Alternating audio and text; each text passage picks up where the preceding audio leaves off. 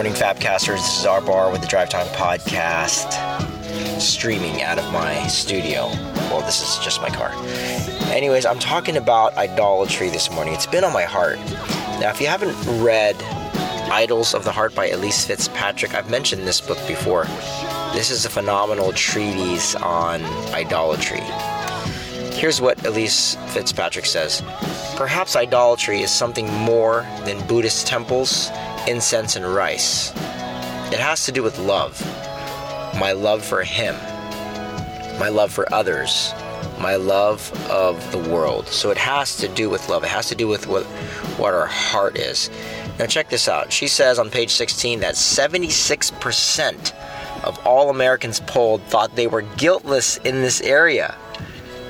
If you ask the average American, not more than the average, 3/4 of Americans who are polled here said idolatry. Nah, man, I don't do idolatry. That's back east. That's Buddhist temples, incense, and rice, which is crazy. But idolatry is at the heart of everything we do that is evil and offensive in God's sight.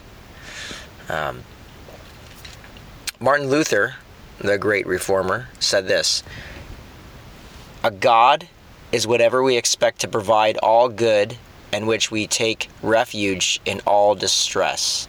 So it's our go-tos. If I say I need something and it doesn't end in the word G-O-D, then it's an idol. Now Martin Luther also said this: whatever you set your heart on and put your trust in, that, I tell you, is your true God. And if our true God isn't the true living God, then we have an idol. Litmus test really quick. At dinner last night, parents, did you tell your kids, I need you to eat over your plate? Well, I did. Okay?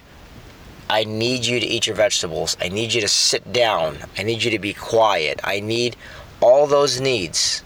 If you pay attention now to people and what they think they need and what they say they need, they're basically idols.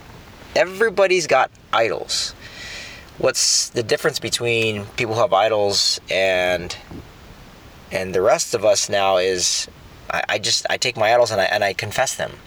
I bring them before my wife. This morning,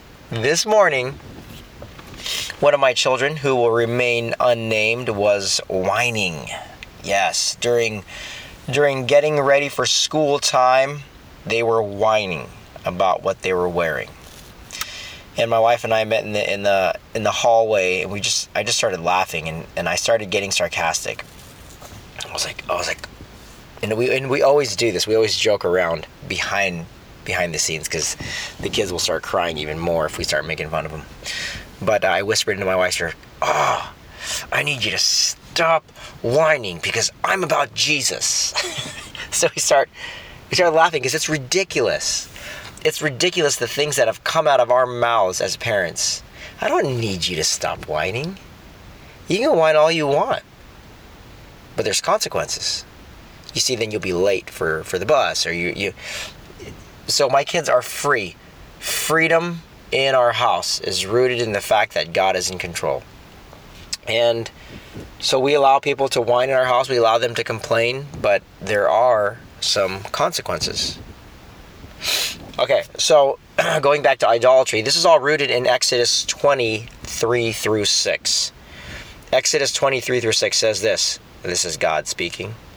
You shall have no other gods before me. You shall not make for yourselves a carved image or any likeness of anything that is in heaven above, or that is in the earth beneath, or that is in the water under the earth. You shall not bow down to them or serve them, for I, the Lord your God, am a jealous God, visiting the iniquity of the fathers of the children of the third and the fourth generation of those who hate me, but showing steadfast love to thousands of those who love me and keep my commandments. Now, at first glance, this could look like Well, yeah, he's talking about carving and graven images there, and those are the idols. They're little statues that people bow down and worship to. No, this is talking about taking your eyes off of God. So, imagine this. This is idolatry to me. Anytime I take my eyes off of God, even for a second, I'm engaging in idolatry. Now, the best illustration I can think of is to say let's say I'm having a romantic dinner with my wife. And it's candlelit, it's an expensive restaurant, and I say, hey babe, just give me a second. There's a lady over there, I just want to see what she looks like. Just for a second. Not even a second, like a split second. If I just glance over there, then I'll satisfy this little itch that I want to see what she looks like. Now, every wife right now is cringing because they're thinking about, if that happened to me, that dinner would be over. I mean, some people would slap their husband if they said that. Now, let's take that and think about that with God. God, I know you're the Lord. I know you're the King sitting on your throne. But man, I need this kid to shut up right now. Or I need this kid to eat his vegetables. Right? I need them to stop complaining. I need them to do this, and this. Or maybe you're a boss. Man, I need my worker, I need my subordinates to stop being idiots. I need them.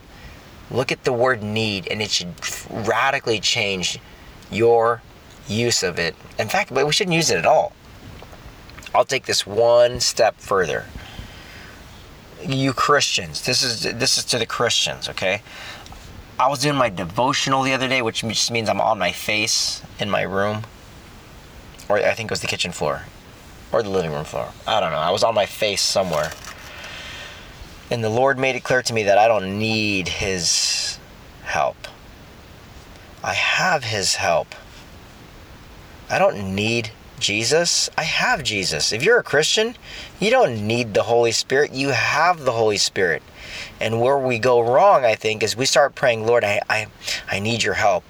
And He's right. He's firing right back saying, you got it. I live in you. You don't have to ask help to love your kids. Just do it, because I'm living in you. Husbands, and I can preach on this right now because I am in love with my wife right now. If you're mad at your wife, okay, it's a matter of letting God express His tenderness and His love to your wife through you. Ladies, if you hate your husband right now, and you're a Christian, this is a matter of dying to yourself and saying, Lord, I don't need your help right now. I have your help. Oh my gosh. So, Lord, how do you want to love my husband today through me? Yeah, he's blank, blank, blank. Whatever. He plays too many video games, or he's lazy, or he doesn't take out the trash, or he doesn't pick up his underwear off the... Whatever. It's God. I don't need anything to change here. I don't need anything from my husband. How do you want to love him today? Oh. Well, you are free to do that through me. Back to the husbands. Is your wife telling you how to drive? Is that driving you crazy? Are there things you're doing throughout the day that drive you nuts and you think you need her to change? How about this? God, you are so in love with my wife. And you live in me. So today, would you express that to my wife through me? What do I need to die to? Not what do I need to do. Lord, what do I need to stop doing? And God, you can do it. I'm going to fall on the sword, as my pastor tells me. Be the first to fall on the sword. Let me see here. What else do I have? 1 John 5:21. Little children, keep yourselves from idols. Keep yourself from idols. So if you keep your eyes open and you just look around all day and you say, okay, where are my idols at? I don't need that guy to change for me. I don't need my wife to change for me. This can be your prayer, and I'm going to cap this off at 10 minutes flat, a 10-minute show. Bless him, change me. Bless him, change me. Let that be your prayer today. Bless her, change me. See that little kid? bless them, change me. Tapcasters, I love you. Go do these things and be blessed. Peace.